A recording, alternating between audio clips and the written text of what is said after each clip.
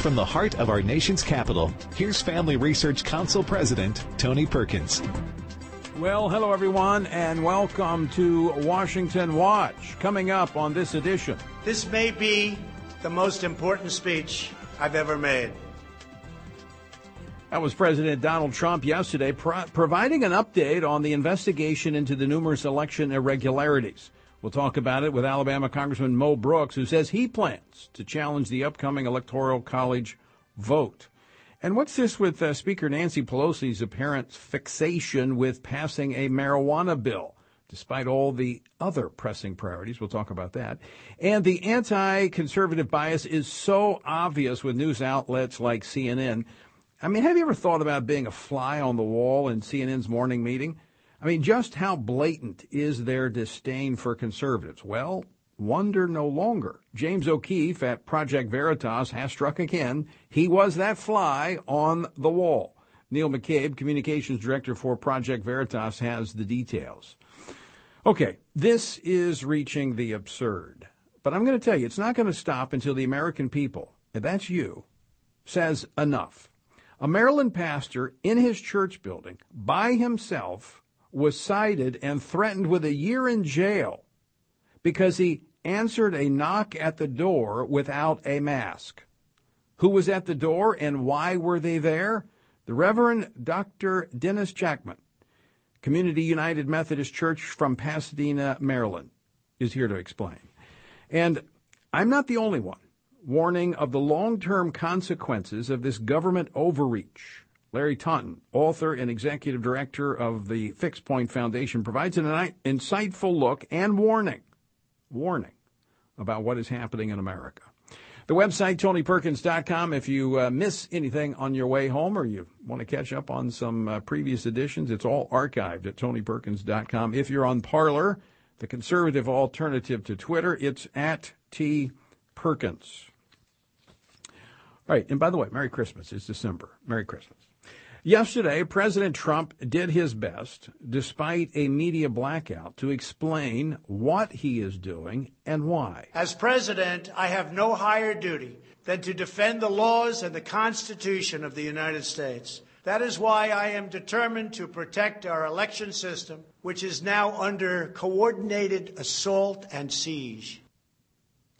Now, he's not alone in the fight. My next guest says he will challenge the Electoral College votes when Congress meets on January the 6th. Joining me now is Congressman Mo Brooks. He represents the 5th Congressional District of Alabama. Congressman, welcome back to the program. My pleasure. All right, you're going to challenge this, but before we get into it, I want to set the stage because this is not a theoretical issue with you. You actually have had experience with voter fraud. I have. In one of my early elections, I was trying to break the dam. I would have been the only Republican elected in the northern third of the state of Alabama to the state legislature. At that time, Democrats dominated the state legislature 136-4. And in 25% of the voting machines in my legislative district, the Democrats rigged the voting machines so that all votes cast by voters would register except for those for Mo Brooks.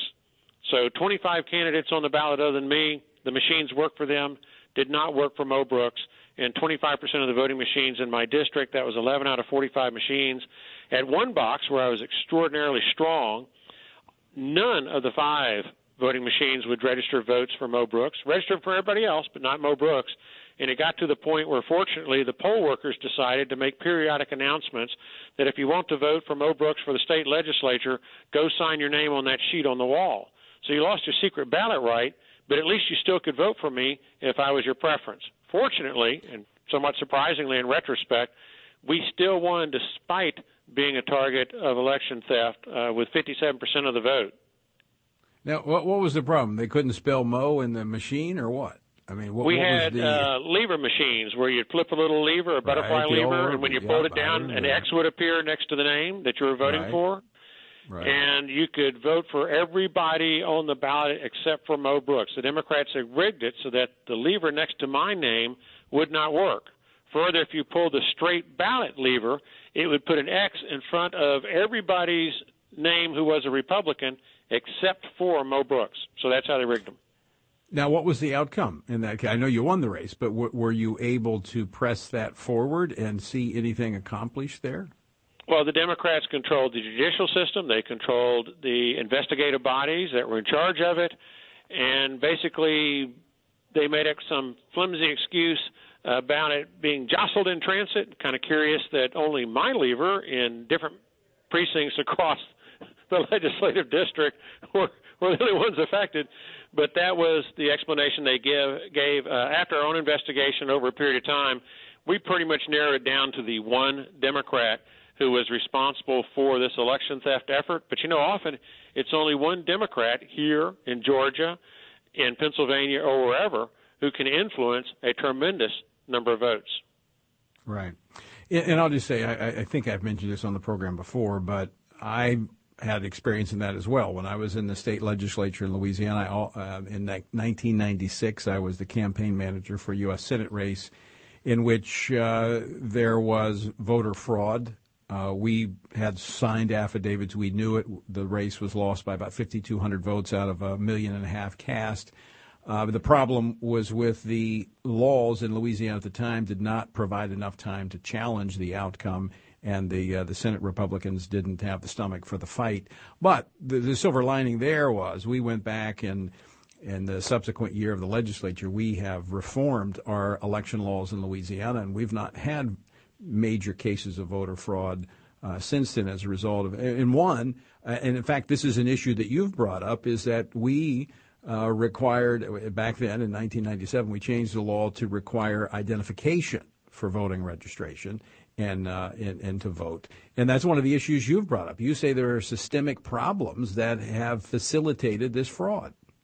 There are a number of systemic flaws in our election system that the general public is not aware of. One in particular is the 1993 National Voter Registration Act that the Democrats forced through Congress when they had the House, the Senate, and the White House, that in turn makes it illegal, repeat, makes it illegal for our voter registrars to request proof of citizenship from illegal aliens or other foreigners who are non-citizens of the United States of America. Meaning, if an illegal alien or another non-citizen comes into a voter registrar's office and it demands to be allowed to vote, to be registered to vote, there's nothing the voter registrars can do to prevent it because they no longer have the ability to require proof of citizenship, either a birth certificate, perhaps a driver's license that shows you were born in the United States of America, perhaps your passport. You can't ask for any of that. The Democrats made it illegal.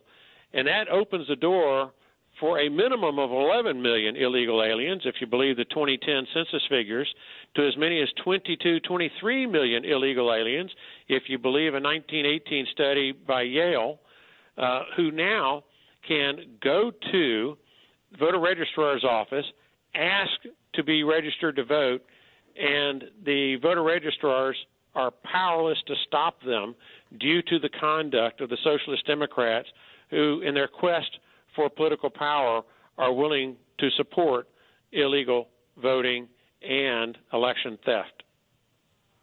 It's amazing. There are very few things you can do in society without presenting identification. You can't get on a plane, can't cash a check, but you can cast what is one of the most sacred duties, or engage in one of the most sacred duties that we have as Americans, and that is to vote. I mean, I would think everybody would agree that, look, we need to make sure that you have a right to vote and that right is protected. And if you don't have the right to vote, you shouldn't be participating.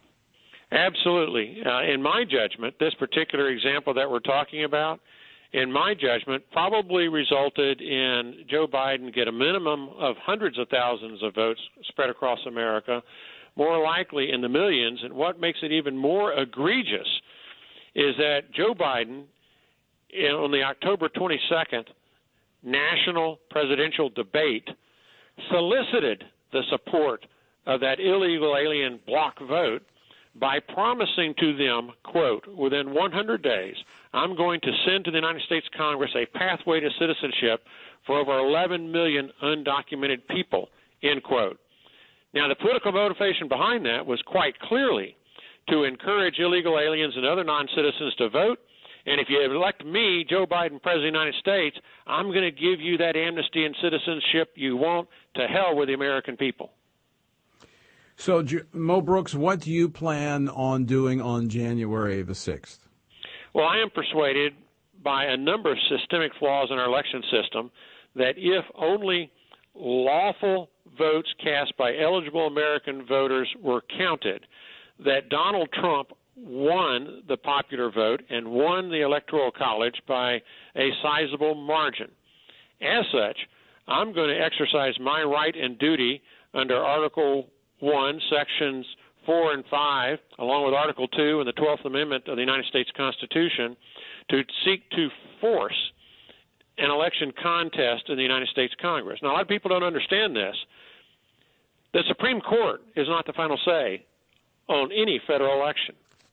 The United States Congress, under the United States Constitution, is the judge and jury that determines whether a contested House race, contested Senate race, or a contested presidential race goes to candidate A or candidate B.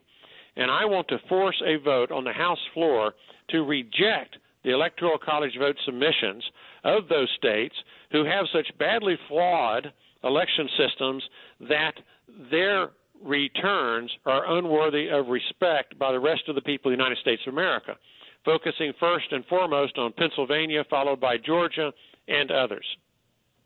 So how will that vote take place? What does that look like? Well, the process is also set forth in federal statutes. If myself and a senator join to object, then that forces a recess of the joint session of Congress that receives the Electoral College vote submissions from the states. We then have a maximum of 2 hours to debate any particular challenge to an Electoral College vote submission by a state, and then you have a House floor vote and a Senate floor vote on whether to accept or reject the submission of that state's Electoral College votes. In the Senate, majority rules. In the House, it's an open question as to whether it is a majority of the state delegations to Congress that governs that vote, or if it's a majority of the 435 members. If it's 435 members, then Democrats prevail. If, however, it is state delegations, as is required under the 12th Amendment to the United States Constitution, when the House elects the President of the United States, well, Republicans control 27 state delegations in the House. Democrats control 20. That gives us a decided edge. Going to be very fascinating to watch. Mo Brooks, thanks so much for joining us, and thanks for fighting for the truth. If it's there, it needs to be uncovered. We need to know that we can have confidence in our system. Folks, be watching. It's going to be interesting. All right, don't go away. When we come back, you ever thought about being a fly on the wall at maybe someplace like CNN? What do they talk about in the morning, you know? What do they say about conservatives? Well, we're going to find out next. Project Veritas, they were there. James O'Keefe was that fly on the wall. We're going to talk to the Project Veritas Communications Director, Neil McCabe, next here on Washington Watch. Don't go away.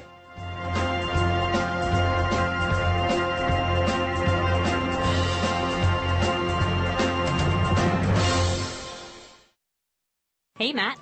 Hey, Hannah. What's going on? Why so gloomy?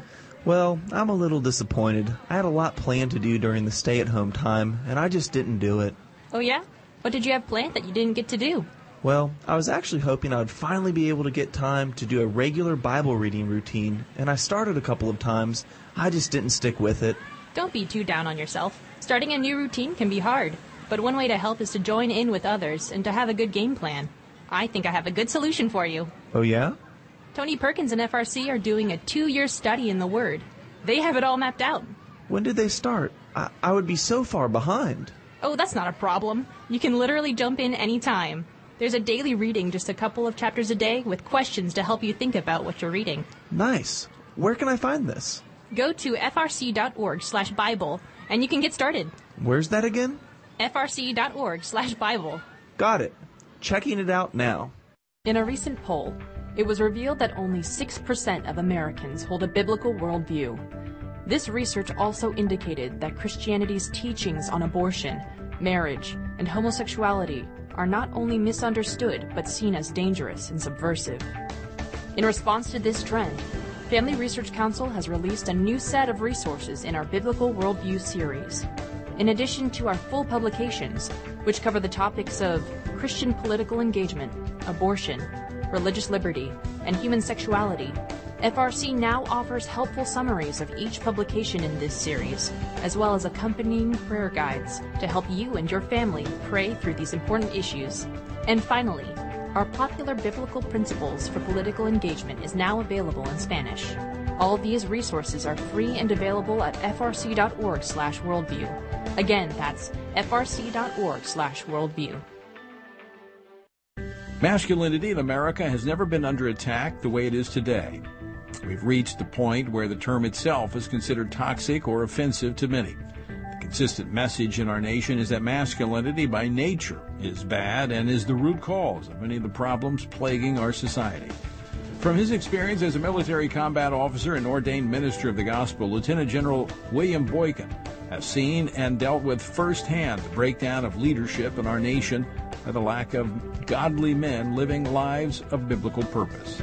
In his latest book, Man to Man, Rediscovering Masculinity in a Challenging World, he addresses the essential elements of manhood as a provider, an instructor, a defender, a battle buddy, and a chaplain, and explains how to personally develop these traits and pass them to the next generation. Get your copy today of Man to Man, wherever books are sold.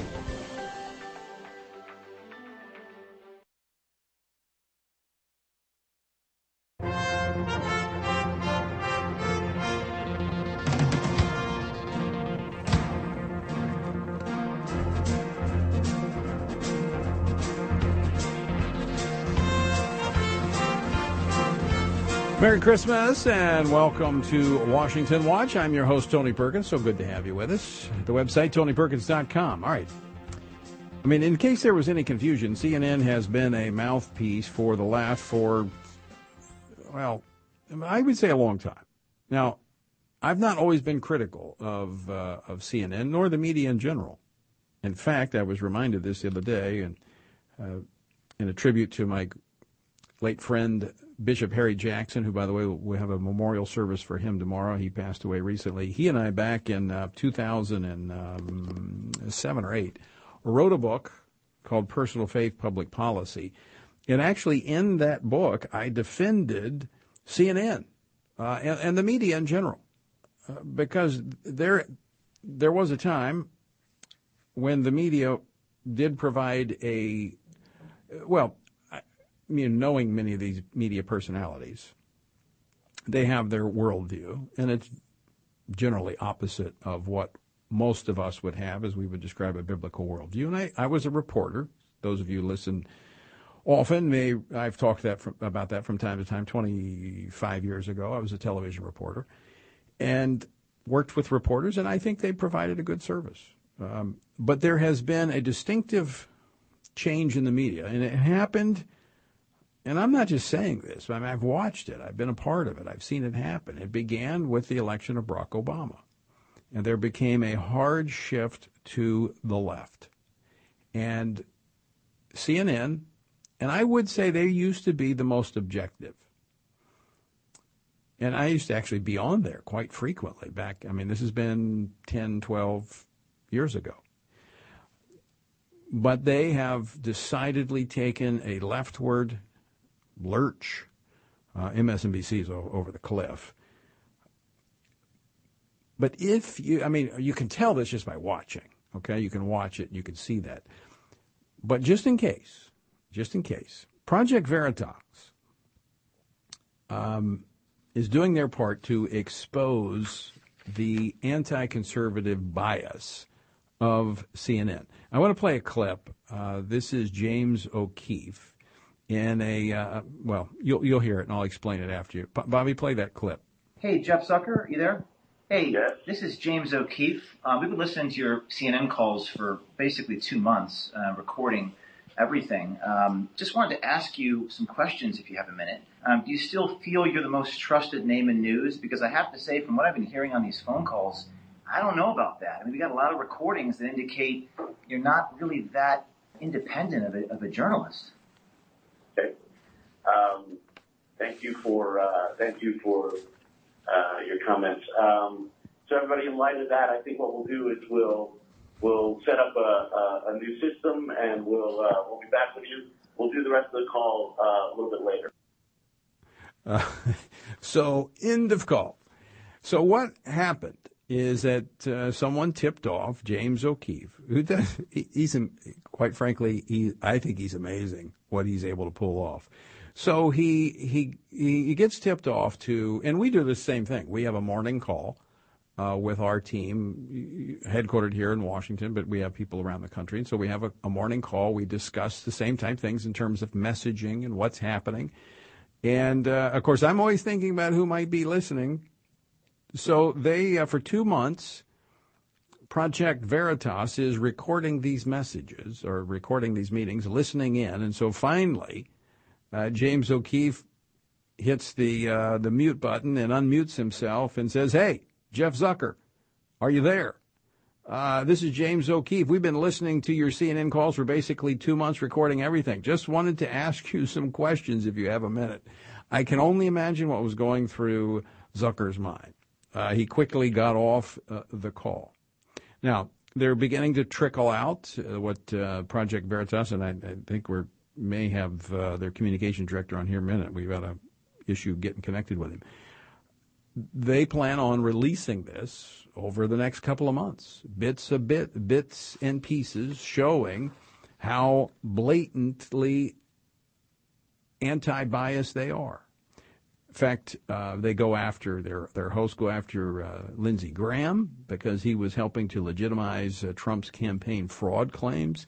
And they were very clear in talking about not giving a platform to the president to talk about the challenge to the election. In fact, as I played that clip from yesterday, the president had a 46-minute speech that he gave from the White House explaining what they were doing and why.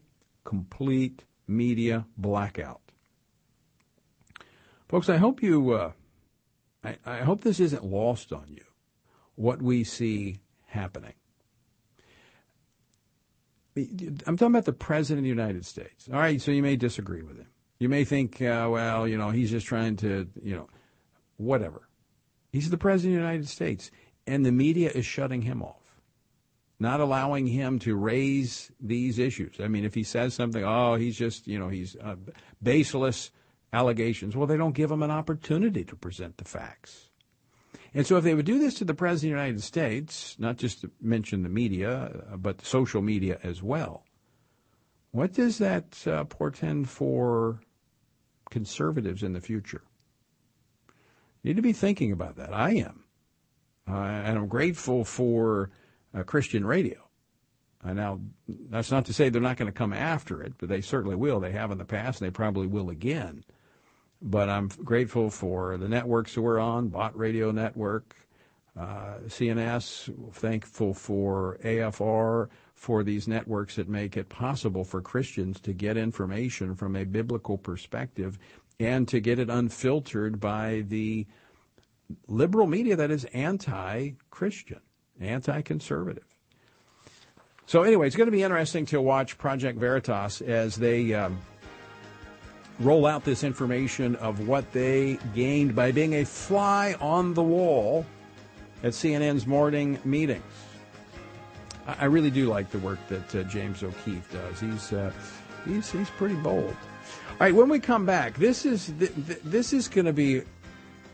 Some of you aren't going to believe it. That's why I'm going to have the pastor on the program to tell us about it. Pastor in his church by himself, knock at the door. He goes to the door, opens the door. He's greeted with a threat, with a citation and a threat of a year in jail because he was not wearing a mask. Who was at the door, and why were we there? Why were they there? We'll talk about it next here on Washington Watch. Don't go away.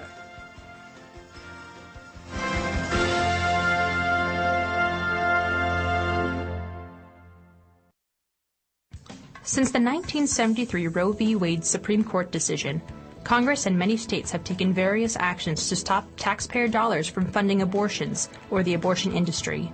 As early as 1976, Congressman Henry Hyde led the effort to ban federal funding for abortions.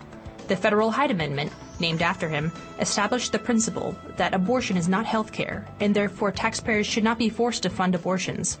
Despite these efforts, the abortion industry still receives millions of dollars each year in taxpayer money. In 2019, Planned Parenthood, America's largest abortion provider, received $616.8 million in government funds. Family Research Council's newly updated pro-life map tracks how your state has taken action to stop taxpayer funding of abortions. Go to frc.org/pro-life-maps to see where your state stands in the fight for life. That's frc.org/pro-life-maps. Oh, man. What's wrong? I just missed Washington Watch with Tony Perkins, and our congressman was going to be on the show today. Oh, that's not a big deal. What do you mean? Well, you can always catch the replay of the day's show. How's that? With the Stand Firm app. Yeah? Yep, you can catch that day's program and so much more. You can contact your elected officials on campaigns and policies that are important to you with the Take Action tab. You can listen to Washington Watch with Tony Perkins live and play previous episodes while conveniently going about your day. You can access the Washington Update, informative blogs, tweets, and critical campaigns on the main feed, so you can stay up to date on local and national news. Wow, I definitely use that. How do you find the app? Just visit frc.org/app and download, or search Stand Firm in the App Store. Okay, that's Stand Firm. Yep, Stand Firm. How do you know all this? Because I'm a SageCon, but that's another story. Huh?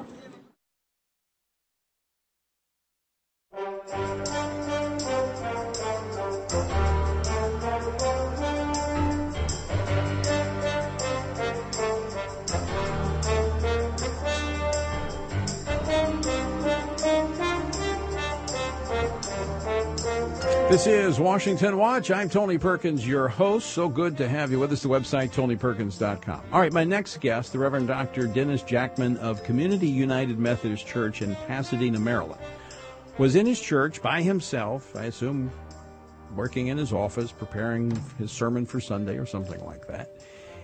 There's a knock at the door. So he gets up, he goes to see who's trying to get into his church. He opens the door, and he's greeted with a citation and the threat of jail. The reason, he wasn't wearing a mask. He was the only person in the church. Nobody else was there. So who was at the door, and why were they there? Joining me now is the Reverend Dr. Dennis Jackman. Pastor Jackman, welcome to Washington Watch. Thank you very much, and I appreciate you taking your time. I have a private office, and the secretary has a private office, just for clarification.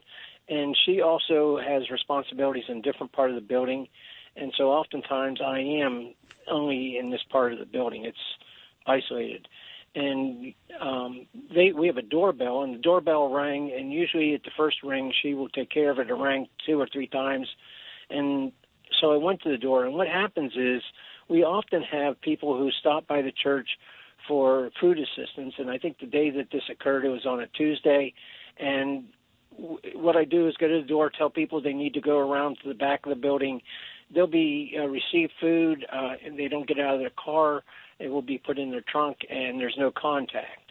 And so when this person appeared and sort of identified themselves with the health department, I invited them in, and they proceeded to be very authoritarian, telling me that I had violated 6 feet, being 6 feet apart, although there's no way to get into the building through the door because it's a push door that locks, so only if I hold the door open will it stay open. And then he proceeded to tell me I wasn't wearing a mask. I wasn't expecting anybody to come in the building, and I immediately left him from the lobby and went to my office and picked up the mask that I keep on my desk and went and rejoined him. So why was he there? He had received an anonymous or the health department had received an anonymous complaint. I've never been clear on what the complaint was. I heard somewhere else that it was because there were people high-fiving and fist-bumping in the sanctuary. I have a fairly older type congregation. I can't imagine an 80, 90 years old high-fiving somebody and or, for that matter, fist-bumping. We have, tried to discourage any type of physical contact in our worship at all. Just as a precaution, as you come in the sanctuary or into the lobby, we have alcohol pumped there and mask, and you go in further into the vestibule, and again, there's alcohol dispensers on either side as you go into the sanctuary. We encourage social distancing. Pews are marked off. I mean, we're conducting a 9 o'clock outside service even last Sunday when it was 32 degrees, so people could sit in their cars and listen to the service. So we have really tried to comply with all the precautions for the COVID. In addition, there have been a number of folk from this church family that I have said, please don't come to church. I have a lady that's 103 years old, and I think it would be ill-advised to come and just because we want to protect her health. Well, and you're the pastor, you're the shepherd of the flock, and I would think that you are going to look out after your people and do what is best for them. Isn't that what pastors do? Well, that would be my hope, and that's certainly my intent, and we also want to comply with reasonable expectations, but I mean, it's almost like we're in a Nazi Germany in 1938, where you have anonymous people making anonymous charges, and by the way, the health department has hired additional people in Anne Arundel County so that they can go out and check better on anonymous reports. So we have people. Go ahead. What do you plan on doing, Dr. Jackman? Well, there's not a whole lot more that we are. I mean, we haven't done much different. They wanted some. We had a whiteboard in the vestibule telling people to wear a mask. We put up paper signs on all the doors. I mean, there's not much else. I mean, we've been trying to comply from the very beginning. In the citation, the gentleman that was here told us he was coming back, and he made that very clear. He would be back in 3 or 4 days to check on us, and he indicated that he could shut down the church. Do you? Let me ask you. We're up against the break, but do you think that ultimately is what some are trying to do? Is just to intimidate the church to close down?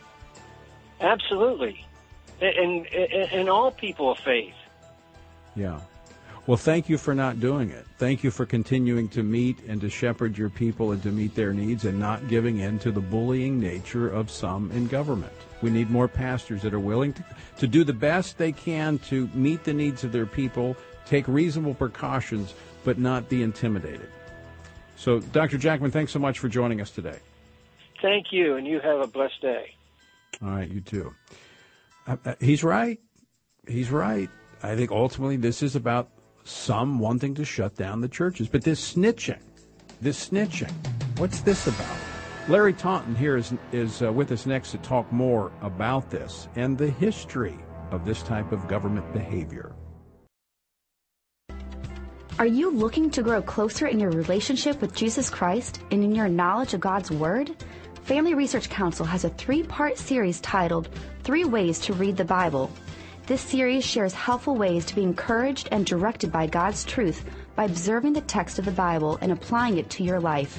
There is no better time than now to get to know God through His Word by looking into the Bible to see what it says about itself, God, and humanity.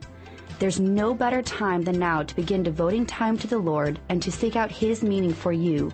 This blog series is a great primer on opening your eyes and heart to Him through the Bible amid the toils and troubles of today.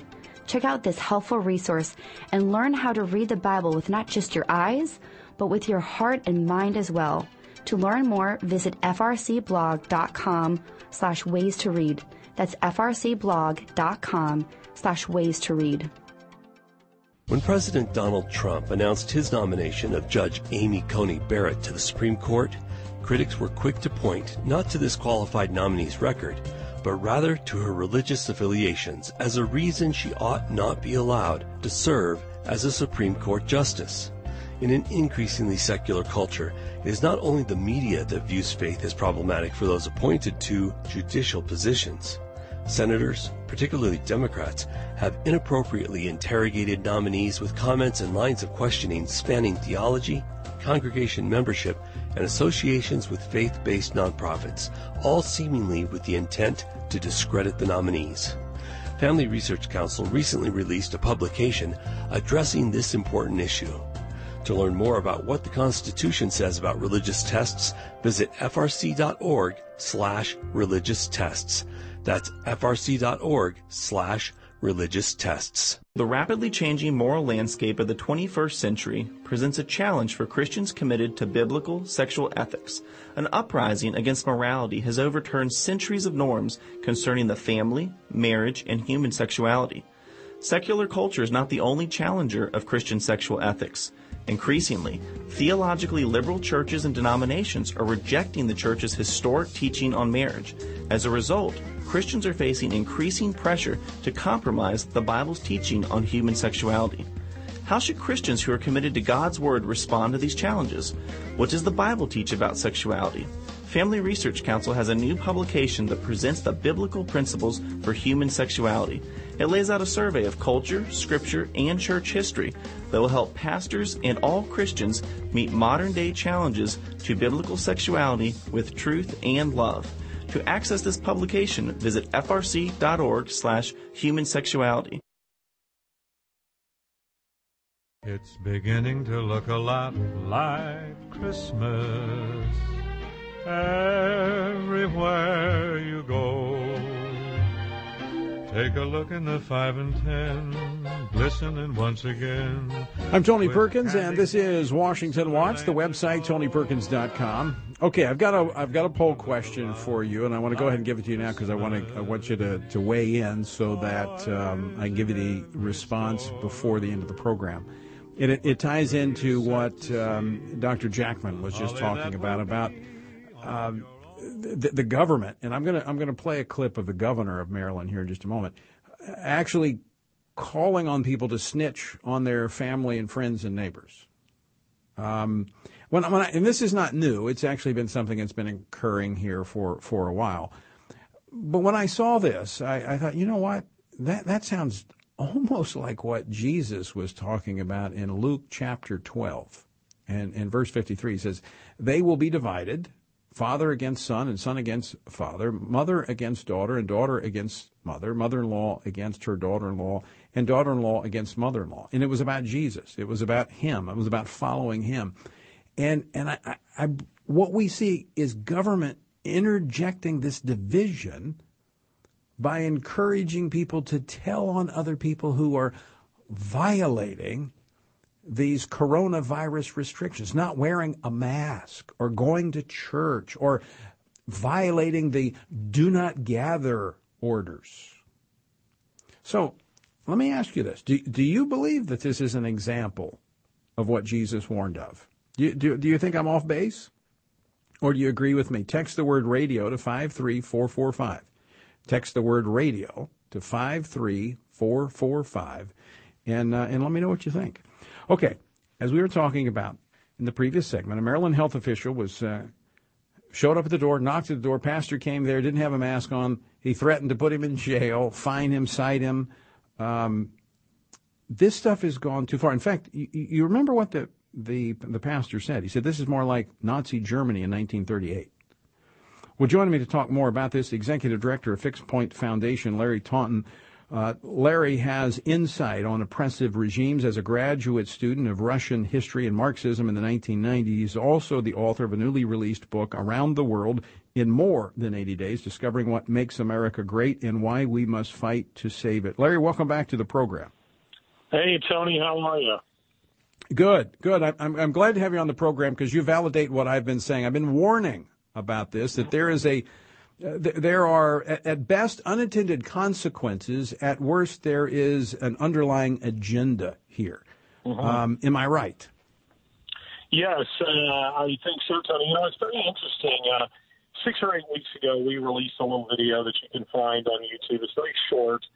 It is called Understanding Socialism, Marxism, and the Radical Left's Agenda for America. And we put that out there to try to help people understand where this train is headed and so that they can understand what Black Lives Matter is and critical race theory and all of this. And one of the things that I stated in that video before any of this started coming down the pike is I said that a key feature of socialist totalitarian or fascist regimes, and there's a lot of what we're seeing is actually fascism, but in any case, a central feature of that is that it makes a tyranny of community. And Christianity does exactly the opposite. It creates community that is loving, that is supportive, that is encouraging. But socialism, totalitarian regimes do exactly the opposite, and this is the way they do it, the way the Maryland governor is calling on people to rat each other out. Well, let me stop you right there because I want to play a clip of him so people won't think we're putting words in his mouth. Bobby, play that clip. The Maryland State Police is also ramping up their COVID prevention hotline where members of the public can call to report unsafe facilities and activities or violations of public health orders. Marylanders who see unlawful behavior are encouraged to report it. Is that what you're talking about, Larry? Yeah. Well, let me give you a real practical, modern-day example. I lived in France for a time, quite recently. And what you discovered in these small communities in France, these villages, is that there's often very deep-rooted animosities between families. And you stumble into it, you're an American, and you invite this family over and that family over, and you discover they hate each other, and you discover it all goes back to World War II and to one side that was collaborating with the Germans and another side that was part of the resistance, and one family ratting out the other, and old grandpa, got put against a wall and shot. And these things are extremely common. In fact, I tell this story in the book you very kindly mentioned, Around the World in More Than 80 Days. And it's because the fascists, in this case, the Germans, they encourage people, listen, we'll pay you to tell on your neighbors. And totalitarian regimes do this, socialist regimes do this, because it accomplishes two things. First of all, it creates a sense of omnipresence of the government. You're fearful of saying anything. I mean, we've also seen in this country where children are being quizzed on what their parents are and aren't doing. So this is exactly what they did in the Soviet Union. So you're afraid to say anything against the regime in your own home because your children might accidentally, cough that information up and something happens from that. But another thing it does is, just as you were pointing out in your introduction to this segment, is it divides the people, and thus it insulates the government, that is to say, protects the government from the people. Mm-hmm. It's interesting, this past weekend in Oregon, the Oregon Knights of Columbus had a protest about the restrictions that the governor had placed on churches there, limiting attendance to 25% of capacity or 100 people, whichever was less. And there was, at this rally, about 400 people showed up, most of them Vietnamese Catholics that were there. And one of them, Young Tran, a refugee from Vietnam and a member of Our Lady of La Vang Parish in Happy Valley, said, quote, "It happened in our former country, a communist and a socialist country, and it is starting to happen here now. Mm-hmm. It's very obvious to those who have seen it before. Mm-hmm. Yeah, it really is, Tony. And I've seen this all over, social media and elsewhere, that the things I'm seeing, the things that you're seeing, they think are alarmist. But the only sample I can come up with, if you bear with me for a moment, it goes something like this. I recall reading Lewis and Clark's journals, and when they got into the Midwest, they encountered the Sioux Indian who warned them of a kind of bear that will track you down and kill you. Well, they dismissed this as nonsense. They used bow and arrows. We've got guns, and we've shot and killed black and brown bears. Well, then they encountered the grizzly bear, and they discovered that what they were warning about was true. And I think that what we're seeing here is a very naive element within American society. I'm not even talking about the radical left. I'm talking about those on our own team who they are so ignorant, historically ignorant, that what you're warning of, it's like you're telling them about a grizzly bear, but they have no framework for understanding what you're talking about. And so they dismiss it as utter nonsense. My time in public policy and as a lawmaker was I began to quickly see the law of unintended consequences, which is very real. It's a theory, but it's also very prominent when it comes to government because it occurs when there's an impulsive, emotional decision that is made that unintentionally creates more problems than it solves. And there's a lot of examples of that in our public policy in this country, in other countries. And so I do think there are some who are seizing upon this opportunity to drive a Marxist agenda, but I would say they're probably in the minority. I think the most of them are in the category you just talked about. I think they may be well-intended, but they're naive. They don't understand the long-term consequences of these decisions, and I think it's past time we sound the alarm on this, and we say, "Whoa, far enough." I mean, here's this, and my listeners here are going to get tired of me saying this, but I'm on a plane 3 or 4 times a week. I was on a plane earlier this week. Plane seats about 135 people.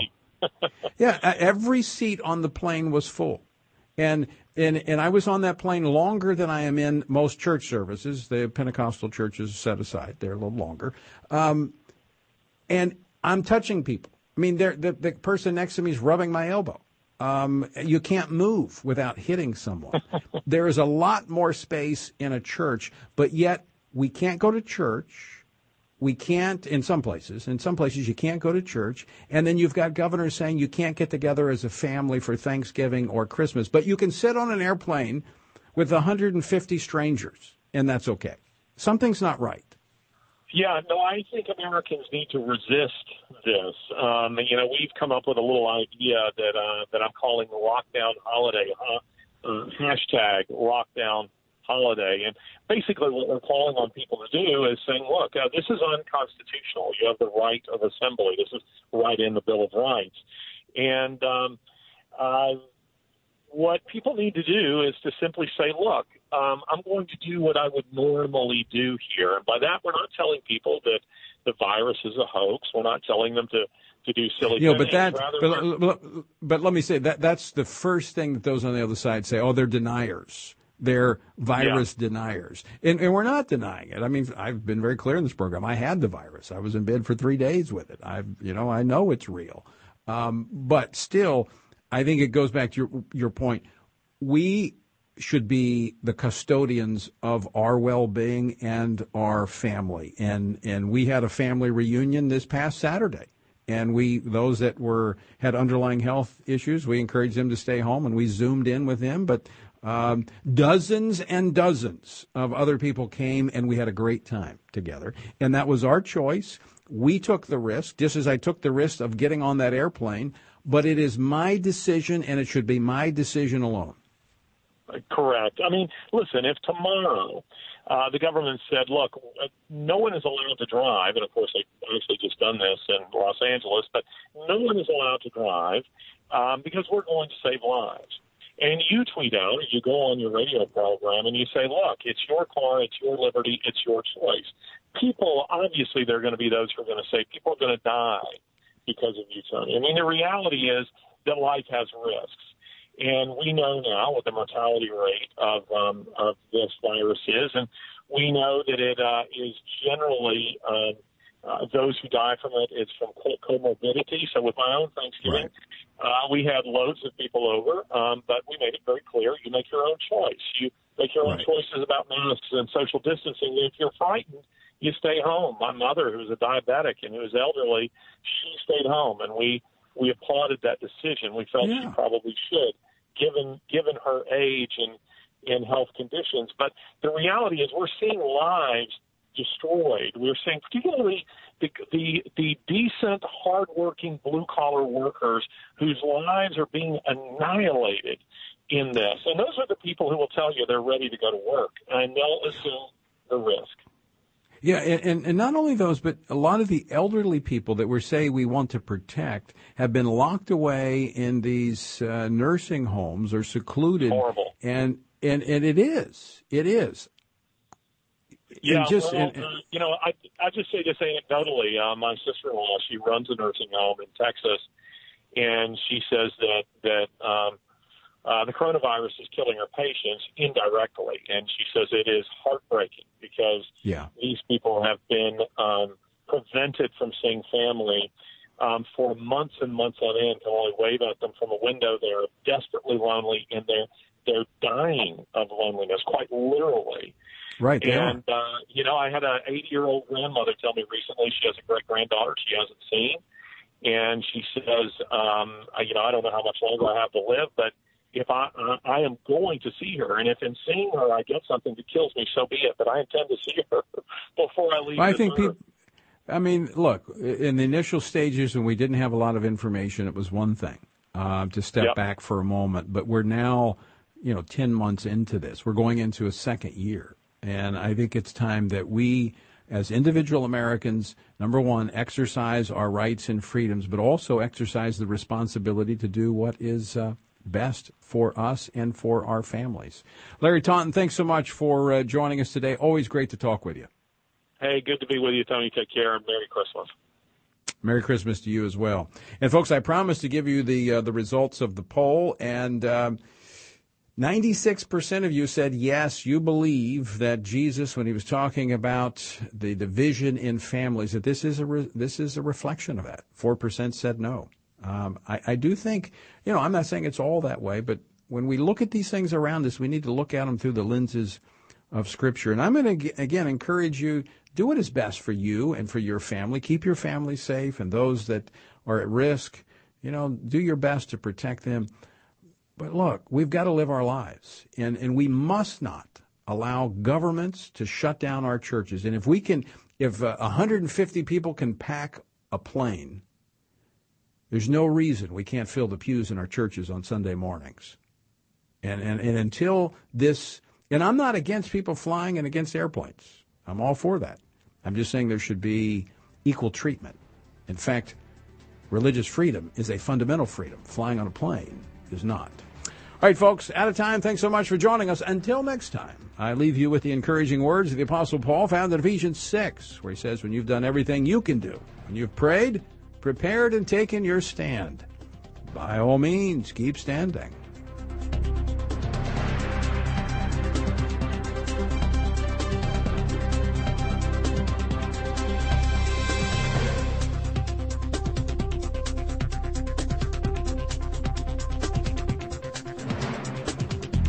Washington Watch with Tony Perkins is brought to you by Family Research Council and is entirely listener-supported. Portions of the show discussing candidates are brought to you by Family Research Council Action. For more information on anything you've heard today, or to find out how you can partner with us in our ongoing efforts to promote faith, family, and freedom, visit TonyPerkins.com. Also, to leave a comment about Washington Watch, call our watch line at 1-866-372-7234. That's 1-866-372-7234.